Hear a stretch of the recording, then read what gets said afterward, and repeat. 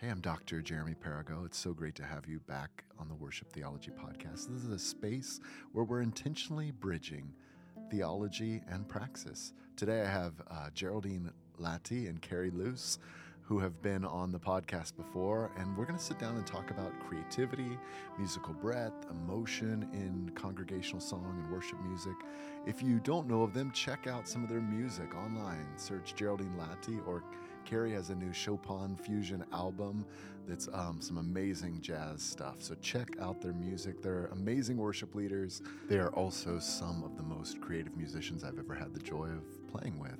Also, this is the last podcast of the season, so we're going to take a break and hopefully have some amazing episodes coming in the near future. Carey, why is creativity important in worship? Let me give a classic sermon answer to that with 3 points. I'd say... There's a Baptist somewhere inside of you. There totally must be, mustn't there? I'd say freedom, flexibility, and freshness. So in the sense of freedom,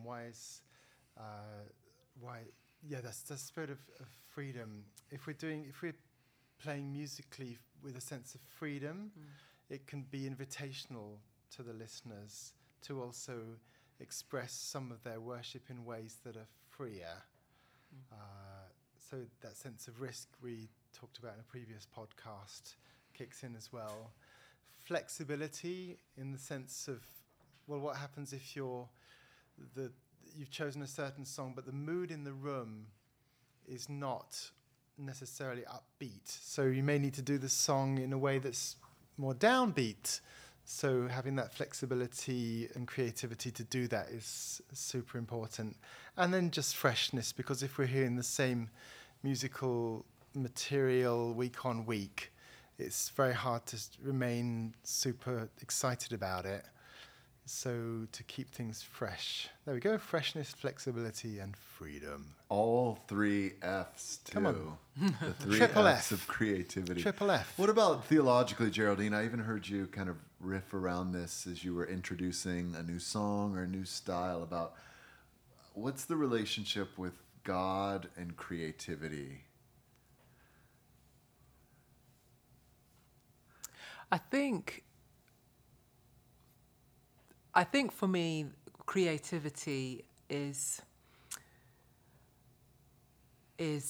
inherent in us as the created. I think we are born to create, and somehow, probably slightly provocative comment, but I think sometimes, somehow, life experience can close that down, or can say that, hold on, you are not as creative as that person over there because you are a mathematician or an engineer or a stay-at-home dad. You're not a musician and an artist. And so creativity has been relegated to the visual artists or to the sounding musicians. And creativity has somehow, it's not creative to be mathematical. It's not creative to be, I don't know, someone who's unemployed but who scribbles notes on the back of, I don't know, envelopes in terms of short stories. It's not. So so I think part of the awakening or the realization for me is an acknowledgement that we are created to be creative, that there is that about us.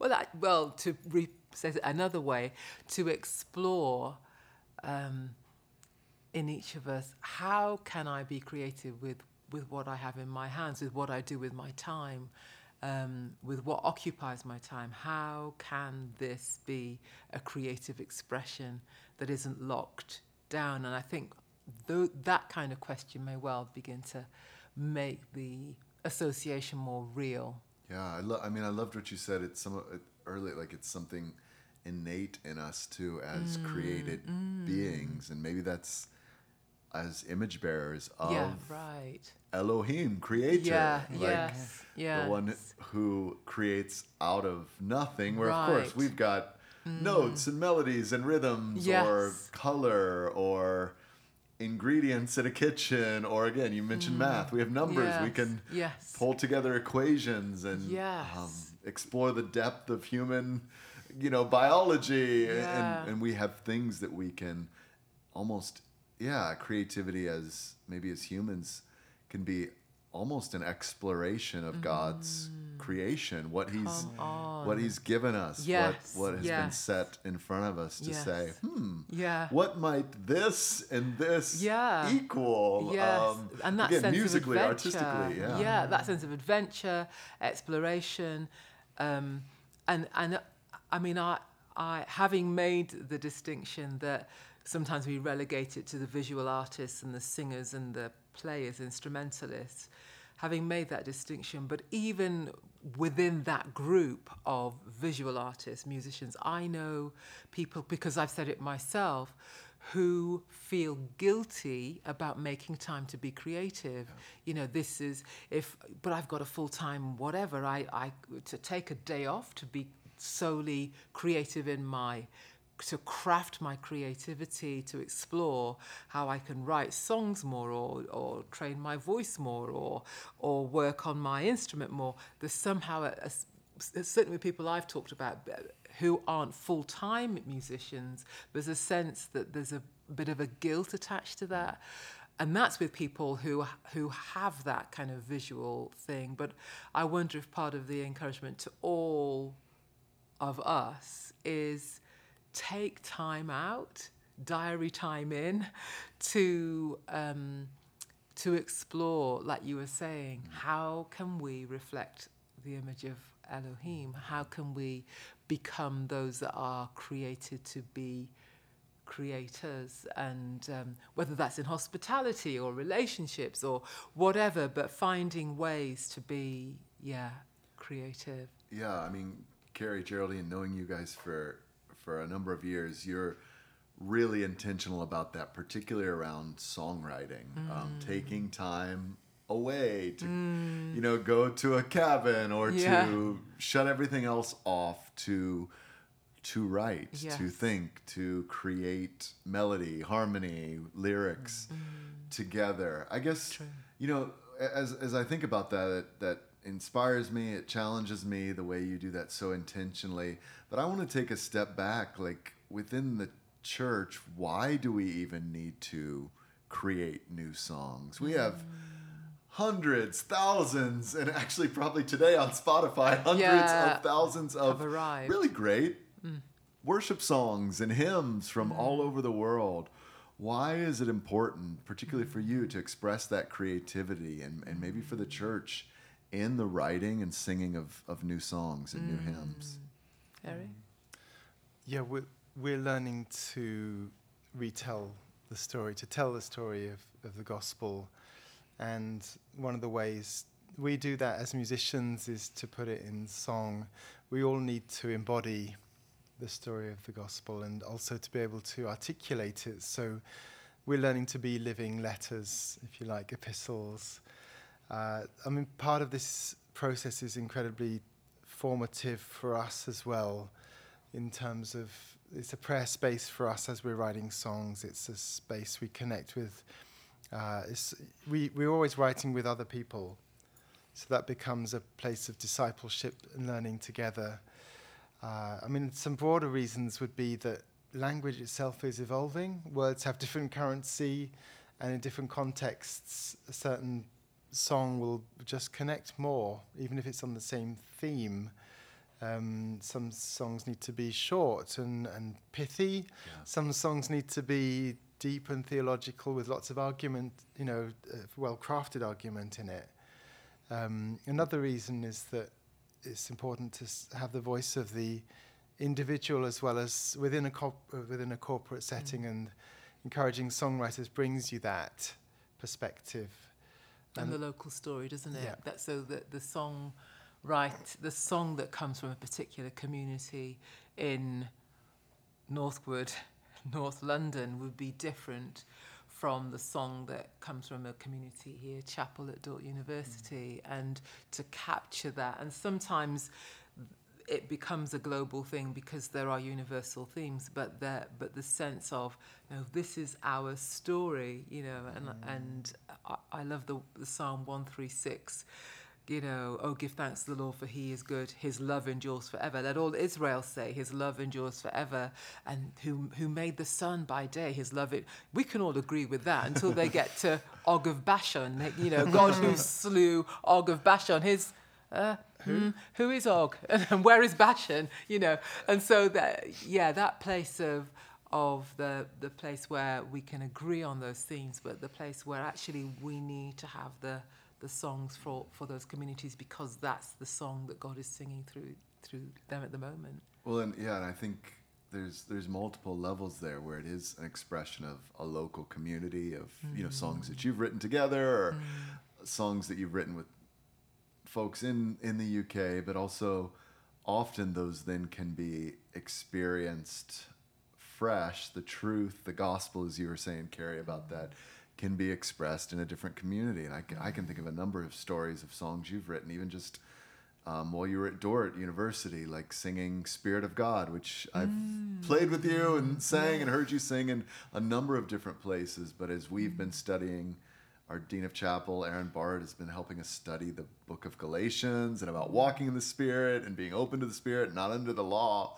Like, that song takes a fresh approach because we've been digging into God's word around Galatians and what does that mean for us in Northwest Iowa. I can also think of another one of your songs, Geraldine, the Lord, You Hear the Cry, that many have probably sang. I've heard you frame that song with your own story and your own community, which is powerful. Like, it draws us into your life and your story. But then I've also sung that with you and LST choir in Malaysia after a conversation we had with some Malaysian pastors who had some of their fellow friends kidnapped and even killed because of their faith. And so those lyrics of Lord Have Mercy took on a fresh new meaning for me, for our students, because there is kind of a global resonance around some of these key biblical concepts. And I think I loved how you brought in gospel. Like,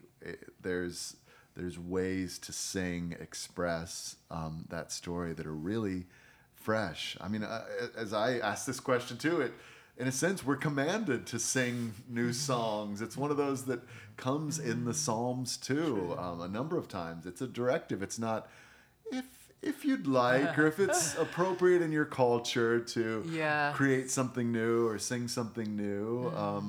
And so I think there is something about being connected with this tradition that we do write and sing fresh things. And it's true within renewal and Reformation movements in the church. They're often preceded by a fresh wave of worship and prayer, but also through those movements we see more and more songs arising that help reshape the church, which many times is going back to the past. Yes. Like it is something fresh, but also it's drawing from something historic. In your own lives or in the lives of students or worship teams you've worked with, what are ways that you think you can develop this artistic creativity? That could be specifically songwriting, but it could be even broader. Like, how have you seen this practically expressed within a local community? I would say one of them, I guess just close to our heart, is through choirs, but I don't know if that's exactly where you're... It kind of is creative, and it's not even it is creative, but it's not in what would be like a Sunday service worship experience. But having said that, for me, the amazing discovery has been how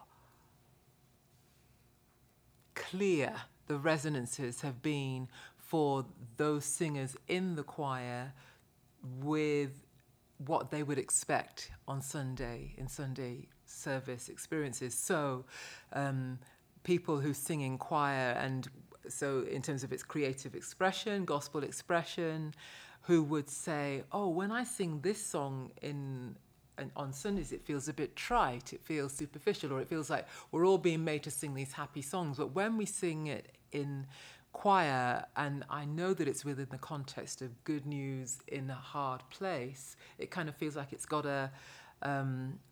the context just feels more real and less trite.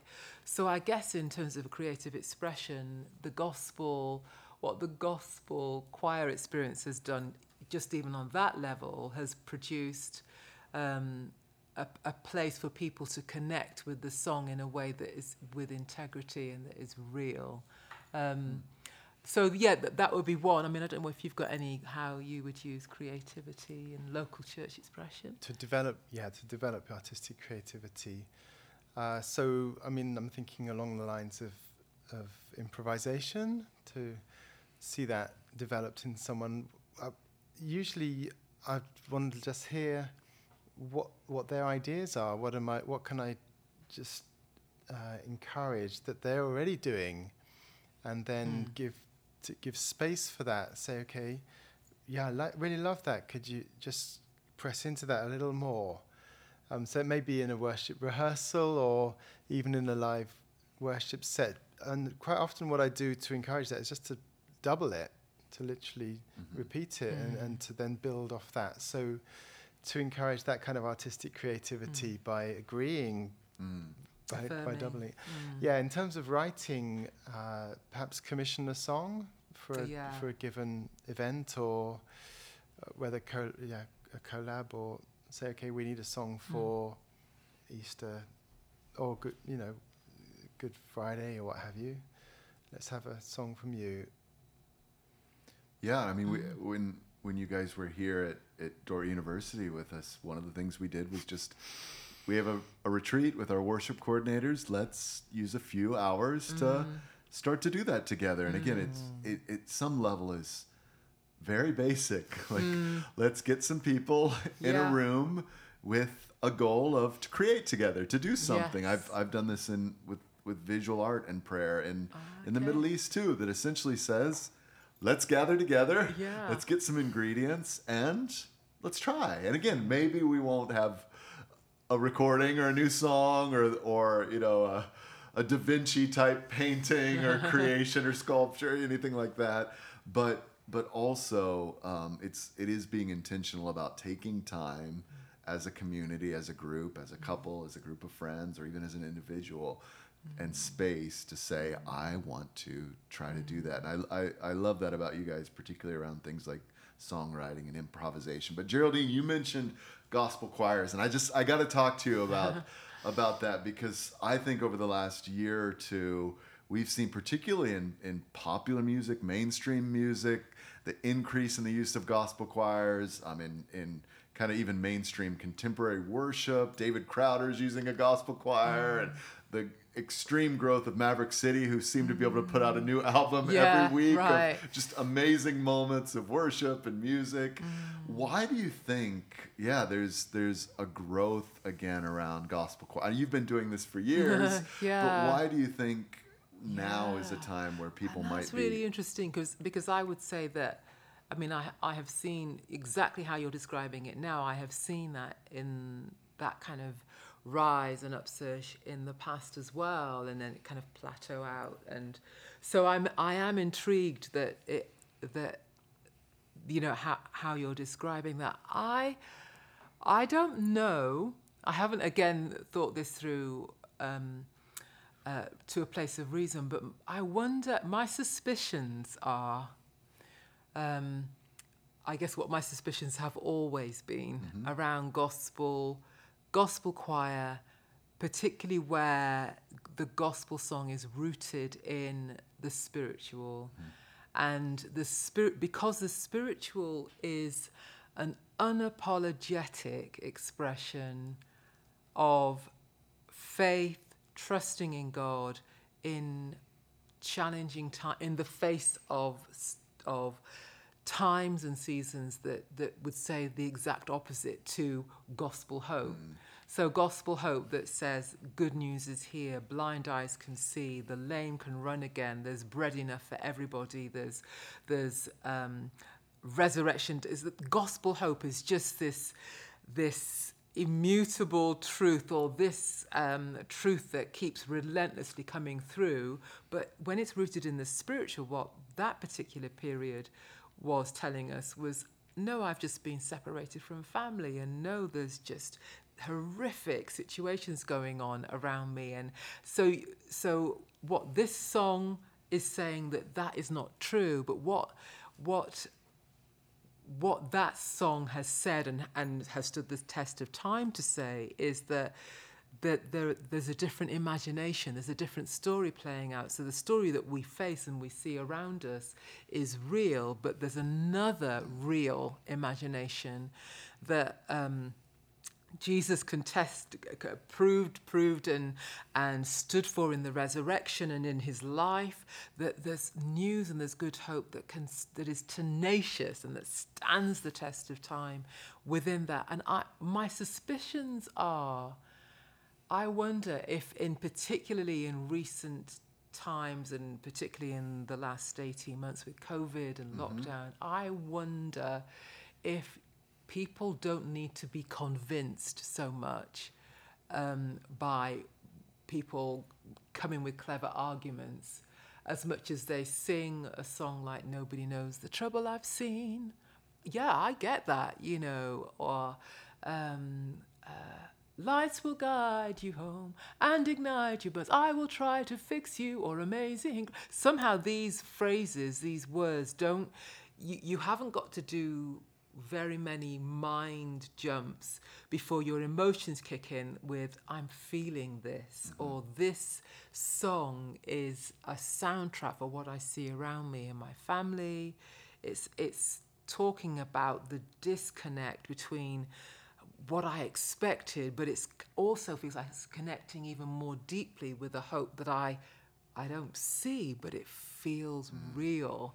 So I just wonder if the gospel hope and how it connects into the spiritual and how it's expressed in gospel songs somehow just makes those connections that argument and debate doesn't always do. I mean, I think it's, as you're sharing that, so many flood of thoughts, like the lyrical content of so much of particularly spirituals, gospel music, and other genres who have been influenced by that are rooted in reality. Like it's pain, suffering, but also within that there's a prophetic imagination of what could be, and that gets me excited just thinking about that, where it's not just when we all get to heaven, or it's not I'm in right out, right up, right down, right happy all the time. It's no, it may look like I'm surrounded. Again, that's not a gospel song, but it holds that tension. But I'm surrounded by you, or nobody knows the trouble I've been. But Jesus. Yes, exactly. Like there's this prophetic imagination and hope, and I think so much of popular music and even contemporary modern worship can be more psychological hope, like just for the instant, make me feel better for the instant. So true. And what I love about particularly gospel music, black gospel music, spirituals, is that it's hope for all things to be, like, not just me to feel better, although it does inspire me. Like it's hope for change, a revolution, a kingdom to come in the future and now. And I think, that's something that probably, as you said, through lockdown and isolation, so many people have experienced a loss of dreams or hopes or what they thought family and life would be. So true. And like I said before, gospel music is unapologetic about that. It has the audacity to express the rawness of pain, or the sense of where is God, or the place of hope in the face of it. It's just it has that real authenticity to make those connections, which I think people are, whether they profess belief in Jesus or not, or journeying, people can spot when things are when what they're hearing in terms of song are connecting with their experience. It's just that, we did the concert a few nights ago, and the gospel concert here at Dort, and again hearing stories of people saying, I've not felt this close to God in years. Now that is real. People don't make up those stories from nothing. They come from God is absent. But when I heard that song, God is present. I mean, that is just, it will take eternity for me to get my head around that. But there is something about gospel song that somehow just seems to, bridge that gap or express or connect in a way that, like I say, maybe other words or expressions do not, or do it very differently. Yeah, I mean, music, we've been talking some about lyrical content, but also the aesthetic itself, the gospel aesthetic, drawn from the blues and soul and jazz. Right. What about that helps, and this may be something you can even speak to a little bit, Carey, as a musician and an arranger, like how does things like the blues scale and the use of kind of minor over a dominant seven, like how does that tension express what it means to be human, but also that prophetic hope? I mean, how we superimpose sounds on each other, layering them up, so we call them chords, but we can create moments of tension, which is so, and then moments of release, which is so much like telling the story of life, actually. We can create moments of space, and we can create moments of freneticism as well within music. So we can really speak to a lot of our humanity, and of course, within that, then we can gather into elements of reaching into the unknown, and reaching into the spirit, reaching into the transcendence of God within music as well. So even just suggesting like an ascendance just by going up the piano to the higher realms. There's so much power within music to express humanity and to express transcendence, or to point towards transcendence. And I mean, even, vibration and sound itself is a huge mystery of because we were created through word, which is a resonance. It's sound, and that's a huge thing to come to terms with. So the word became flesh and dwelt with us. I mean, these are huge mysteries. But music is definitely an element where we can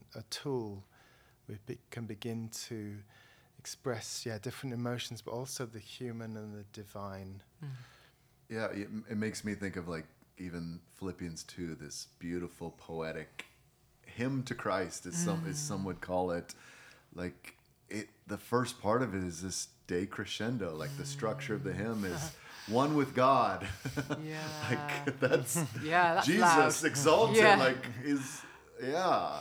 But then death, like death, not just death, but death on a cross. But then again, you feel this then crescendo of, but God exalted him and gave him the name above every other name. What name? The name of Yahweh. Like, and every knee will bow, and heaven on the like.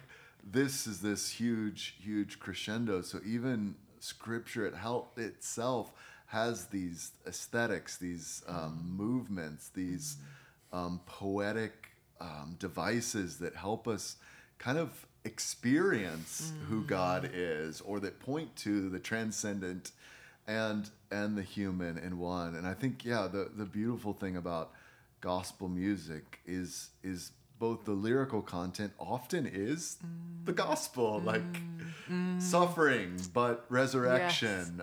And often the content is Jesus, Jesus, which is it's so fun. I remember in Turkey, we went to a blues show that was sponsored by like the main Turkish beer, Efes.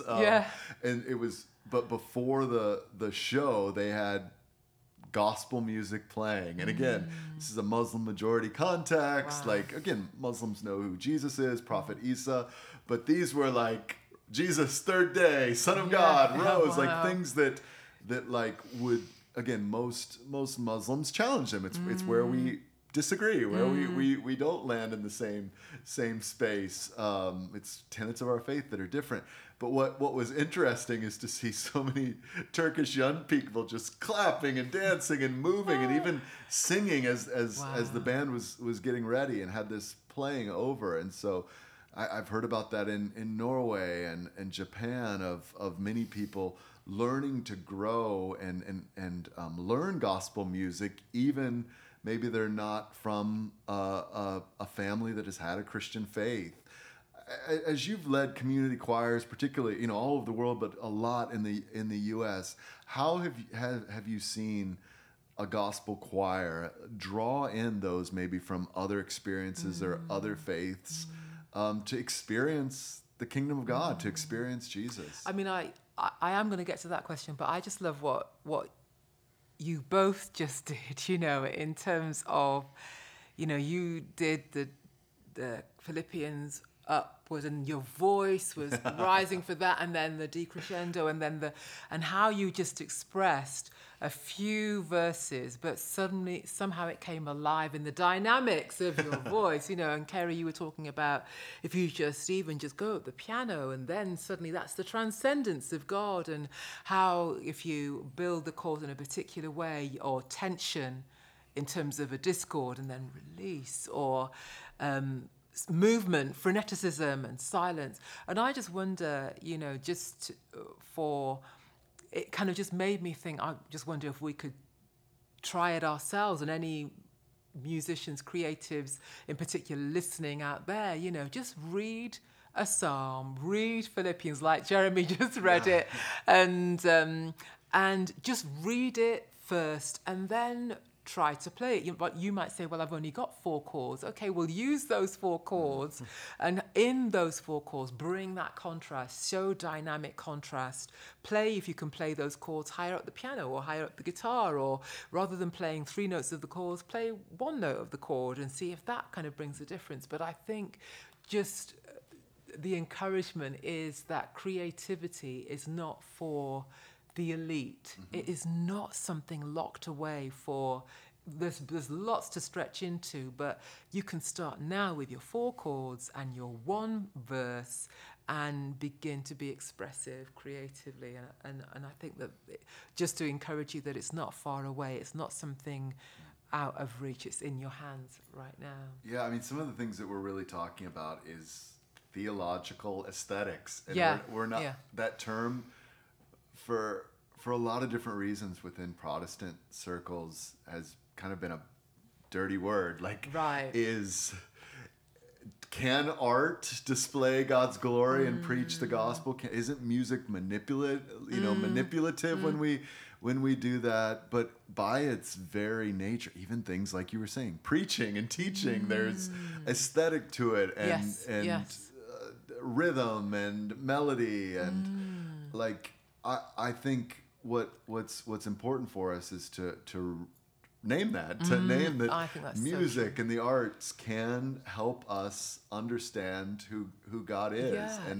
Artists can do that intentionally by drawing from scripture and tradition and in community, or they can do it unintentionally, and that often ends up maybe reflecting more of culture, or ripping off from culture, or being inauthentic to yourself and to your faith.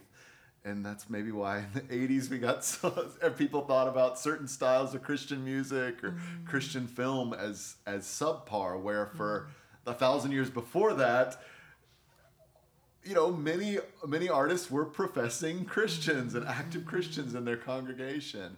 And so I think what I love this conversation, even we're talking about creativity and diversity, we're also talking about something that's very theological. It's very deep.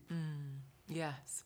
So your question about how it's gathered, the choir has gathered in people from different walks of life, and I think, I mean, I would love to say that in going into this choir adventure, that it was something that I had as an aim and an objective, you know, that I would like to gather in but I didn't. I found myself kind of caught up in this adventure and this dynamic where, along with team, I saw God gathering into a sound people of professing faith and those who were of no faith or of another faith. I saw it gathering in people across the generations. I just saw it gathering in people who, I remember going to one choir rehearsal. So the choir that I ran for a number of years in Bristol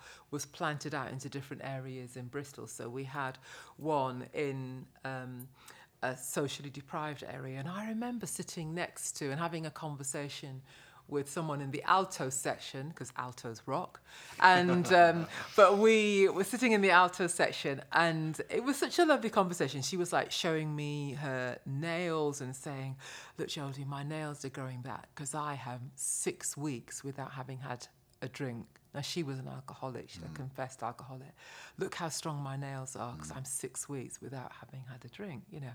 And I remember sitting there thinking, cheering on like, this is amazing, but thinking, when would I ever sit next to somebody like this and hear her story? Like I wouldn't.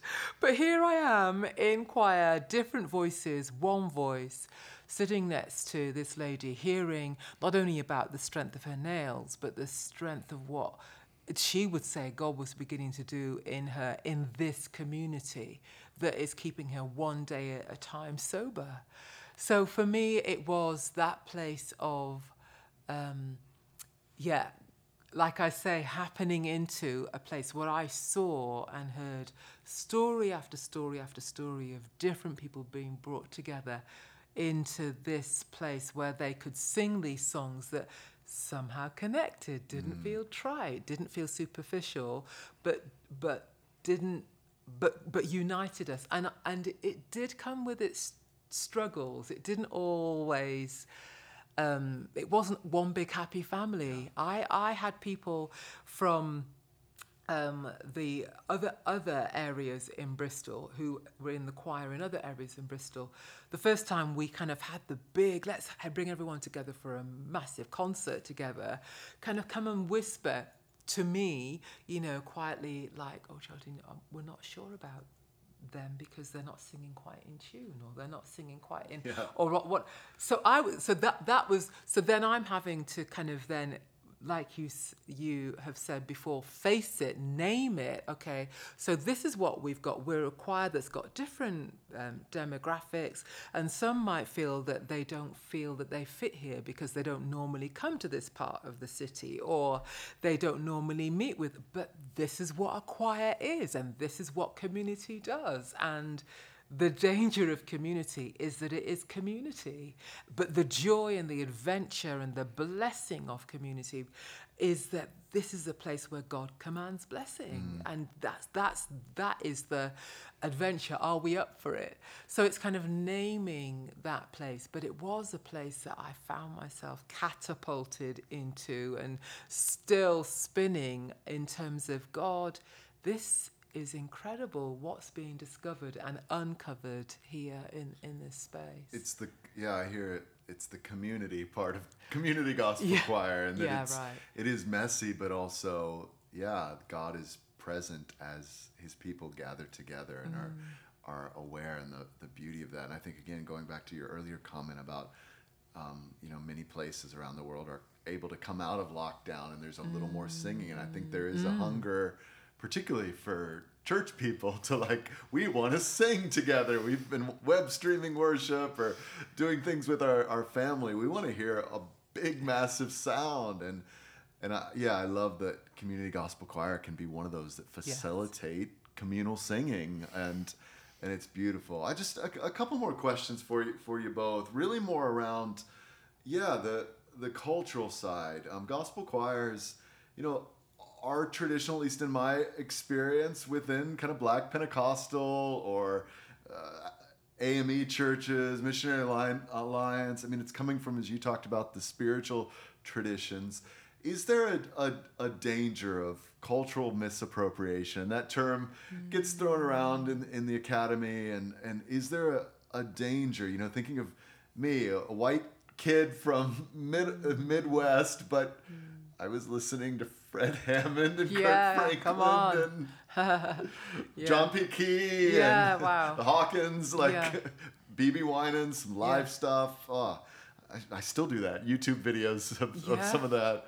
Like, is there a danger though of misappropriating? You know, for example, when you were at Dort, we're mainly white Dutch Reform. Again, our student body is much more diverse than that. But is it inauthentic for us to sing spirituals or, you know, Black gospel music? I'd love to hear from you, because you've had this kind of global perspective. I mean, I do see that could be and is a question to be explored for sure. But I guess in speaking from my experience and from what I've seen, I would say I do see songs, I guess, much more as tools for a job.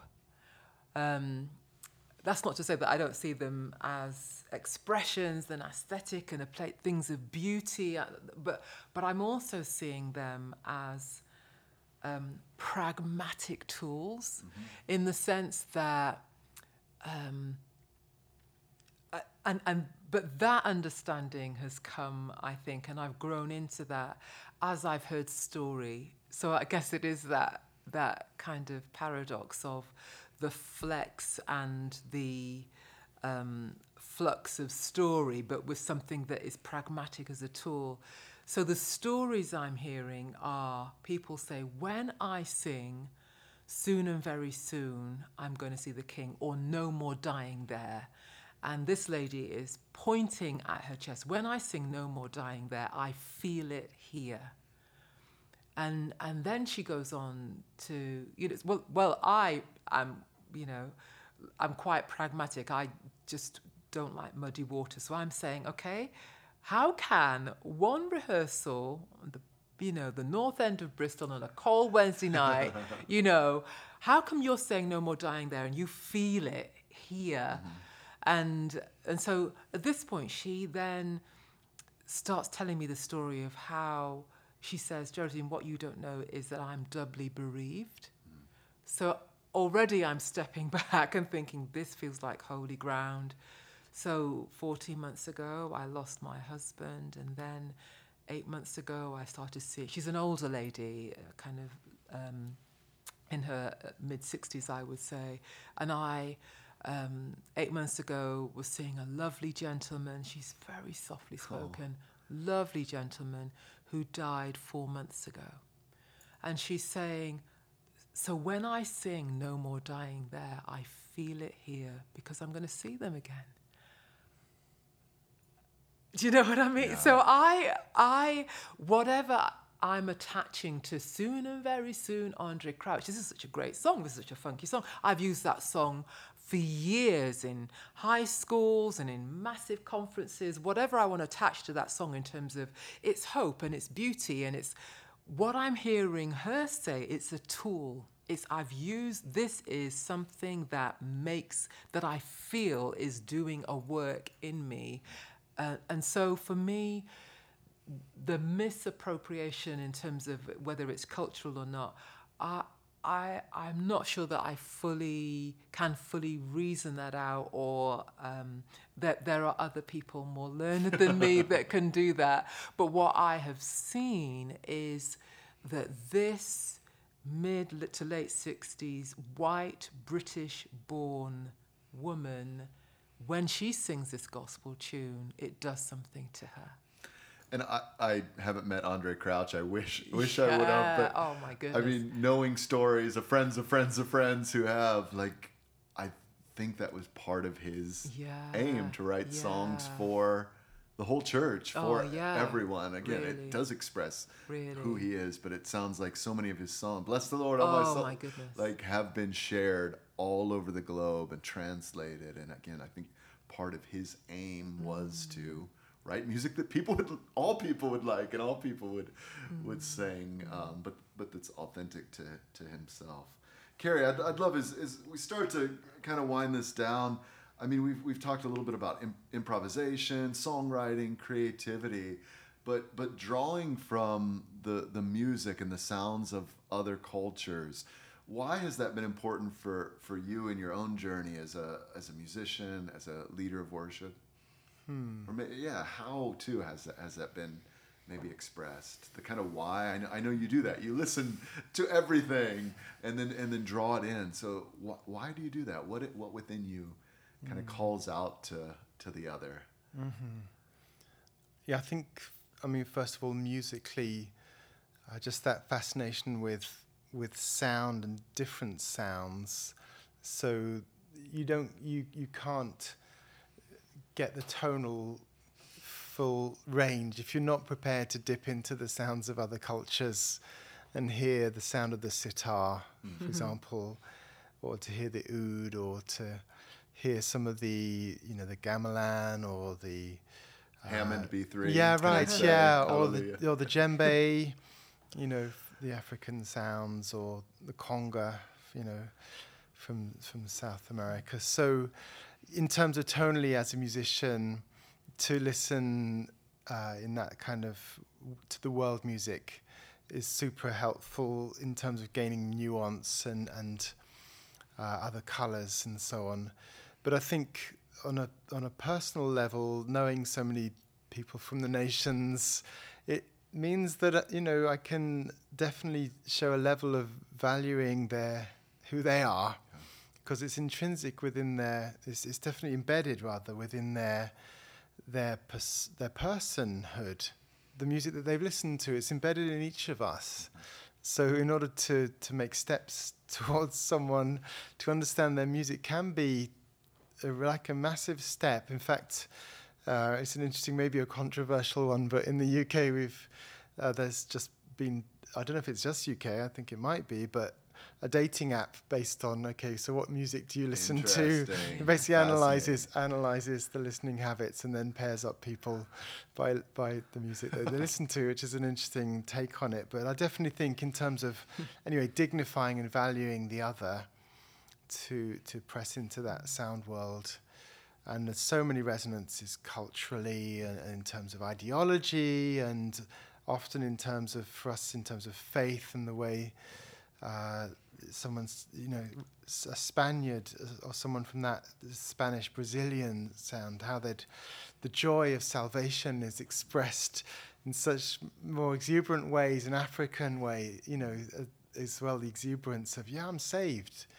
It's powerful. Yeah, and I think I appreciate like the textures and cultures you're bringing up, but also the relational side of talking to people, because I think the flip, maybe a nuanced view, is that I know, Nigerian friends that listen to hip hop, or I know, or like that's extremely popular. Or, again, my own journey, as I shared earlier, my own journey, I would much rather, when I was 13 or 14, the kind of modern worship wave was hitting, Matt Redman, Tim Hughes, which I have massive respect for.